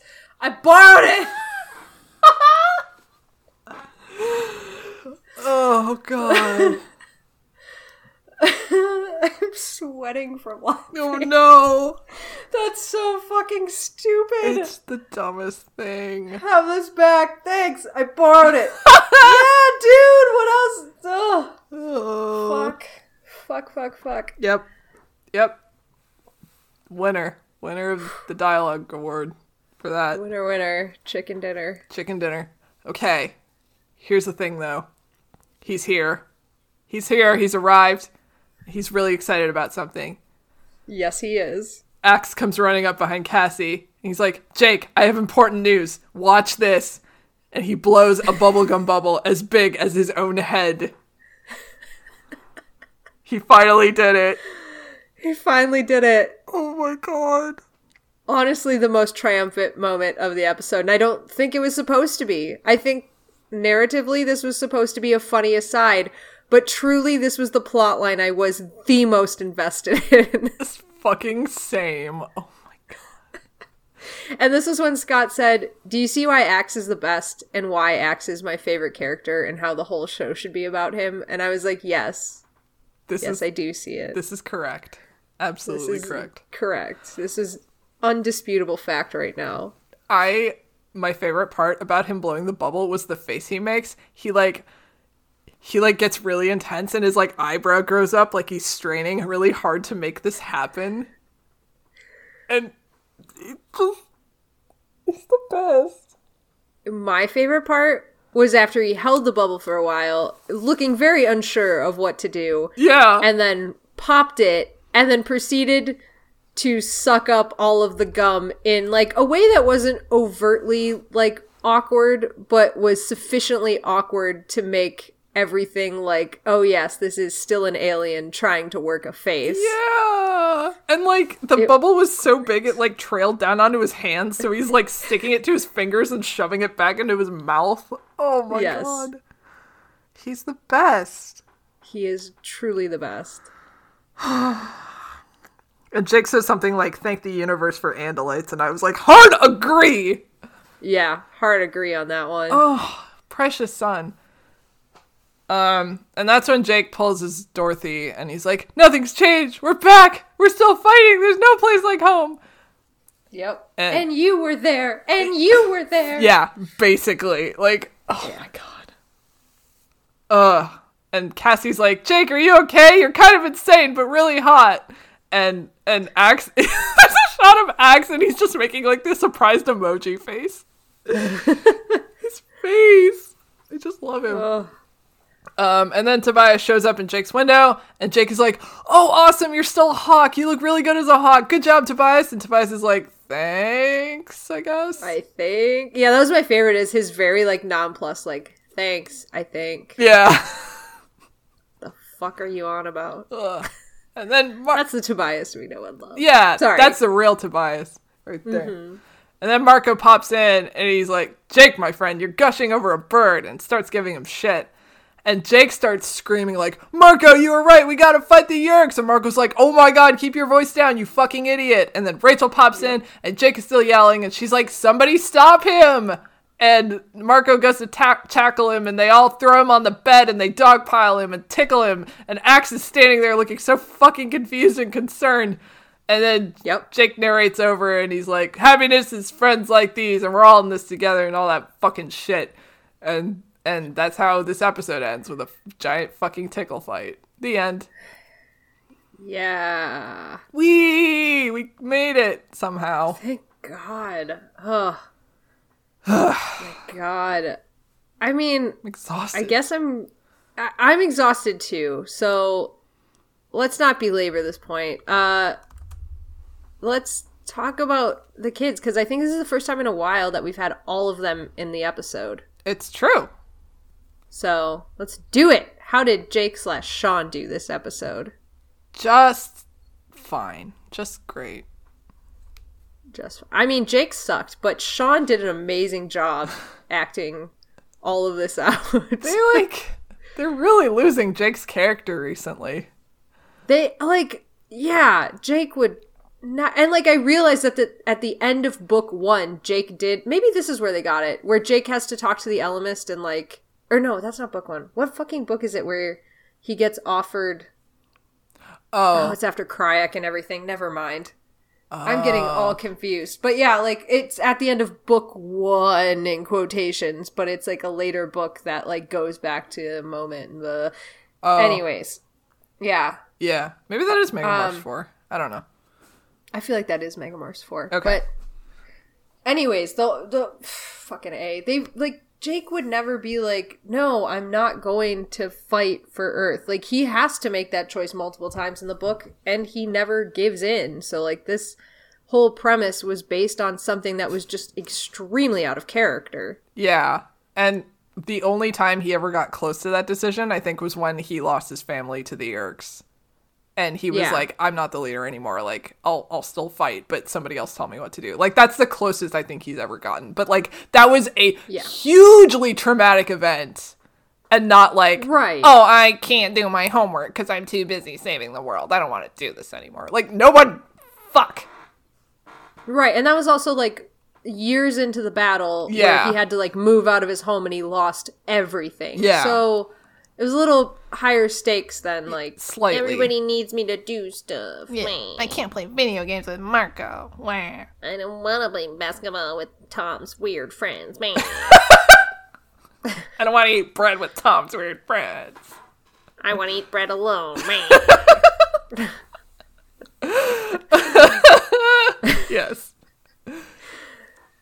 Yeah. So anyways, Jake gets, low marks for me. But Sean gets a 5 because, dear God, Sean acted the shit out of so many different characters in this episode. And he did pretty fucking good for all of them. He did. And I kind of feel especially, actually, not just the seasoned actors. I feel I would like to make up this narrative in this moment that by now the actors are experienced enough that they know shitty writing when they see it. And they're how the fuck am I supposed to play this scene? And the director's just I don't know, just figure it out. You'll do great. And they're working with this paltry fucking dialogue, and they're still just fucking killing it. Props to them. Mm-hmm. Again, all speculation. Don't know for sure. Please write me that person I'm talking to right now who knows people that worked on the TV show. You. Please write me. Please. Please. But yeah, I hope and pray that that's the narrative as well. Yep. Okay, what about Rachel and Brooke? Very, very good Brooke acting. I agree. And then I was extremely distracted when she was breaking free of her Yeerk control at, her hair just tumbling into the scene repeatedly. That's not her fault, but it was just very weird. I know. You just see Sean in the foreground, and you just see this sheet of blonde hair in the background just fall into frame, and it's Yeah, and then this really weird and unflattering shot of these terrible jeans with the hair, and I'm just what? Who blocked this shot? Oh my God. But that's not Brooke's fault. No, it's not. She was not behind the camera. It's not. So. It's not. She was just doing her job. Acting. She was doing her job. She was fighting for control. And that was great. And she did a great job. I liked her. And before I was fooled, I was very excited for this Rachel Tobias adventure that we were going to get. And I feel cheated that it never happened the way I wanted it to. Yeah. It's sad. Yeah. So... anyways, they get 5s for me, obviously. Always. Yeah. All right, Tobias/Christopher. We get a human Tobias, which is always a treat. It is a treat. And there's always a lot less screaming when that happens. Oh, thank God. I thought Christopher did a real good job. Notice how I'm not saying anything about the fucking characters. I'm just like, oh yeah, the actor did great. Yeah, I mean, the actors did do great. The characters, I mean, I get that it was like an alternate timeline thing, so they're not going to be like the same, but they were totally wrong. He was being so fucking obnoxious in chem class. Yeah, he was being awful. He was like he was being like one of those weird dudes that like eventually writes that book, I hope they serve beer in hell kind of a guy. Oh yeah. Yeah, Yep. like super obnoxious. Eventually like figures out like some weird shit to like lie about and get a book deal on. Yeah. He's like, oh, I know so much more than all these other sheep. Yeah. Like, oh, I know about the alien conspiracy and I really want to tell somebody, but you just wouldn't understand. You wouldn't understand because you're not smart enough because you're just a girl. I liked alien conspiracies before they were cool. That's right. Yeah, but anyways, Christopher did a great job. Yes, I liked his face. And I liked his face, and he worked really well with the cast, which I feel like is, as much as like we're like, oh yeah, he's been here the whole time, blah, blah, blah. It's like he rarely is put back in where he's not working alone in a sound booth, and he just meshes so well with everybody. Remember when he turned into a human in the Ellimist episode and he hugged Rachel and then they held hands? That was really cute. Mm-hmm. That was cute. That was adorable. That was cute. I liked that a lot. That has nothing to do with this, but I liked that you brought it up. Yeah. It's a good memory. All right. Cassie, Nadia. Nadia straight up gets a 5 for that fucking jaw thing. Great. That was God, so good. So good. So good. She was great. I mean, she was in the episode the least out of all the characters, I think. No, maybe Axe was in here. Oh yeah, definitely Axe was in there less. But yeah, so I don't really care what Cassie did so much because she didn't really do much of anything. But Nadia, just that one scene was so fucking good. Yeah, and again, we got more like friendship, like gushing over boys with Rachel, which I always like. And like even at the end when we had that stupid book borrowing situation, which is not Nadia's fault at all. But like, I thought she played it really well. Like, obviously she was like, okay, Jake, something's going on with Jake right now. He's like not paying attention or something. So I have to clarify to him that I borrowed this book so he's not confused. That's how she played that. And I liked that. It's just the dialogue was stupid. And I'm happy that she was able to make something somewhat sensical come out of it. Yeah, she did great. Yes. Boris, sweet Boris. I mean, he's wonderful. He's great. But that sweater. That sweater would, if true real life Boris Cabrera approached me today wearing that outfit, I would about face and run for the hills. Because he joined a cult. Because he joined a cult. That outfit says, I'm in a cult. Absolutely does. Like, it's... So I've seen like dudes that wear like the sweater vest over the t-shirt and then they have the sweater draped across their shoulders, and that indicates like what the fuck? It's kind of like I'm rich, I have a boat, and I play tennis. Like, oh yeah, that's what that means, which is like, okay, I don't really want to interact with that, but it's not as scary as what Marco is wearing. Yeah, Marco's was definitely scarier, but I know what you're talking about now. Yeah, and yeah, that's a yacht club boy. Yeah, exactly. Yeah. Yep. Yep. That's somebody shade. that got like a fucking Porsche at 16 and summers, and they summer basically, which is, if anybody tells you they summer anywhere, could be anywhere. Yeah. They're a yacht boy. Yep. That's very true. Woo. But Boris gets a 5 for me. He's great. So he's great. He did great. Always. He did not scream while wearing that outfit the whole time. That's impressive. Very impressive. 5s. Oh my god. All right. Let's talk about your boy, Axe and Paulo. I mean, every time, he just fucking brings it. And he made the biggest impression on me in the entire episode, and he was only there for like 30 seconds. So, mad skills. Mad skills. You know what else made a big impression on me? Was when everybody was dogpiling and like the camera's panning up. Yeah. Like Paulo had to know that he was not the center of the scene and he didn't pull focus. But if you watched him carefully, he took 2 big, ridiculous steps over to the bed in the same way that when he was learning how to walk, he did. Yes. And it was just like the detail was just because like he could have just like turned and like nobody would have thought it was the wrong move to make at all. But he did 2 big, ridiculous steps, and it was like, oh, yes, he's still the perfect Andalite boy. Yes. And I love the level of confusion and concern that he had for what was happening. Like, this is obviously not something he's encountered before, and he was kind of like, oh, wait, is Prince Jake actually in danger? Should I do something? What would I even do if I did? Like... I don't know what action to take. I don't know what's happening. Is this a human ritual? He's just so good at telling a story with, like, the minimal amount of effort. He is. Just use it. The fact that he's, like, not acknowledged as one of the greatest actors of our time is just kind of a criminal offense. It is! It's a crime! It's a TV crime. It's a TV crime.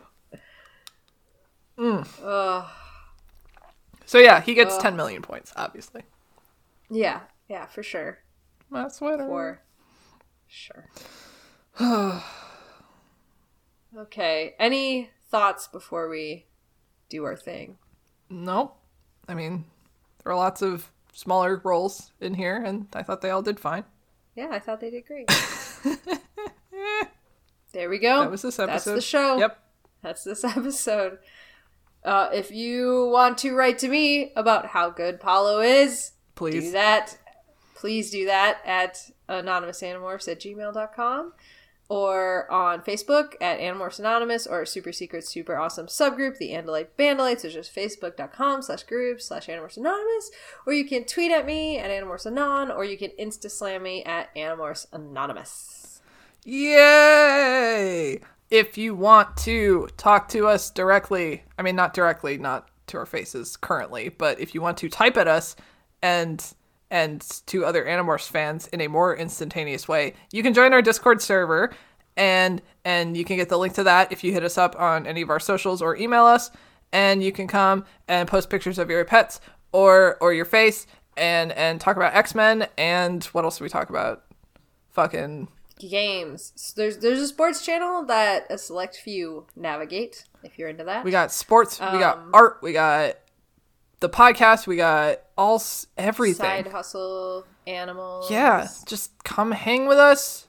Everyone's really cool, and here's one of my favorite channels. We are very invested in one member of our Discord's love story as she traverses her first serious relationship. Aww. And so we made an entire channel to just ship her relationship, and it's honestly one of the most beautiful, wonderful channels ever. It's great.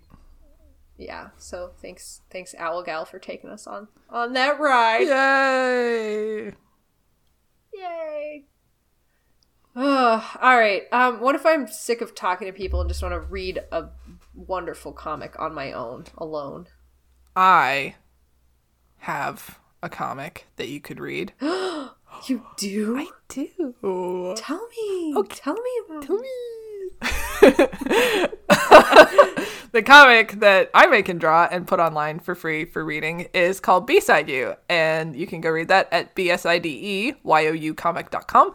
And it's a romance, and it takes place in the early 2000s. It's got lots of like 90s music and throwbacks, and it's really cute, and you should go read that. And if you want to read early pages and just like generally support me making the comic, you can go to my Patreon, and that is at patreon.com/KCD Studios. Yes. And I suggest you become a patron because this week I got an email that said, you have an update from one of your patron things. And it was from Casey. And I went on and looked at it, and it said, oh my god, a bench! And then it made a bunch of funny references at the bottom that I've already forgotten, but I made note to mention it, that there was a funny reference. And now I can't even remember what it was. What fucking page was that? My memory, you drew them, it was Alden and what's-his-face on a bench. And, Alden and the main character. Wait, what? I'm looking it up. I'm looking it up right now. Oh my god. And I will tell you. Okay. It was the email that happened 12/29. Okay. So not that long ago. Okay. First of all, I got this post 105 days before the rest of the world, so if you want to know how exclusive it is, Ooh. that's how exclusive it is. Shiny. You recommended Cigarettes and Chocolate Milk by Rufus Wainwright, which I listened to the first 30 seconds and then had to turn it off because I was busy. Fair enough. And then you said something about doing backgrounds very methodically, using too many layers, blah, blah, blah. And then you wrote, "You're tearing me apart, backgrounds." Oh, yeah. I did say that. And I said, note this because that was very funny and I should plug it on this podcast where we recommend you listen. Yay! To become Patreon. Yeah. So that's my story. Woohoo! Wow. That was a journey. Sorry. No, it's entirely on me and my memory being dog shit. Same. Well, okay, though. I don't want to read comics anymore. I want to listen to more podcasts, but I don't want to listen to any podcasts that Casey is in. So what can I do? First of all, that sounds awful. But okay, I guess I'll recommend one that doesn't have Casey in it, I guess. And that's From Cadmus to Crisis, a Superboy podcast. And I want you to know that we just did a Superboy Annual, which, as you can guess, is a Superboy book that comes out once a year. It has nothing to fucking do with anything else. So it was an alternate universe. So guess who became the voice of Superman? That's right, me. Yay! You are the Superman. I was the Superman, except the Superman in this universe turned out to be a shitty villain, and so it was very fun to do, and I enjoyed all of it. I got to read a lot more than usual. Ooh. And it was a lot of fun. So that's another one that if you are like, wow, there's so many episodes of this podcast, and I don't know anything about Superboy, I recommend, first of all, the Alpha Centurion episode that just came out for New Year's, because it is not Superboy, it's Alpha Centurion, and there's only one book to know. It's a one-off, and it literally has nothing to do with anything else. And then the annual, which I think is coming out like mid to late July. And that one, or January 2021. And it's coming out, and that one is also, it has nothing to do with anything else. So if you are truly interested in listening to a podcast without Casey, which again, why, but whatever, that I am in, which again, why, but whatever. Oh no. That those are two good ones that you can just listen to some one-offs and not have to get super invested in the Superboy narrative. All right. That's all I have to say about that. Yay. I guess I could tell you that David and Drew are the actual not accidental hosts of it, and they've done Animorphs Anonymous podcasts, most notably Alternamorphs, the second one, and Drew did Megamorphs 2 in the Time of the Dinosaurs. Dun dun dun dun dun dun dun dun.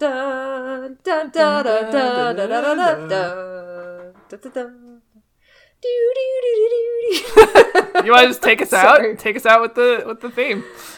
Da da da da da, bum bum da da da da da da da.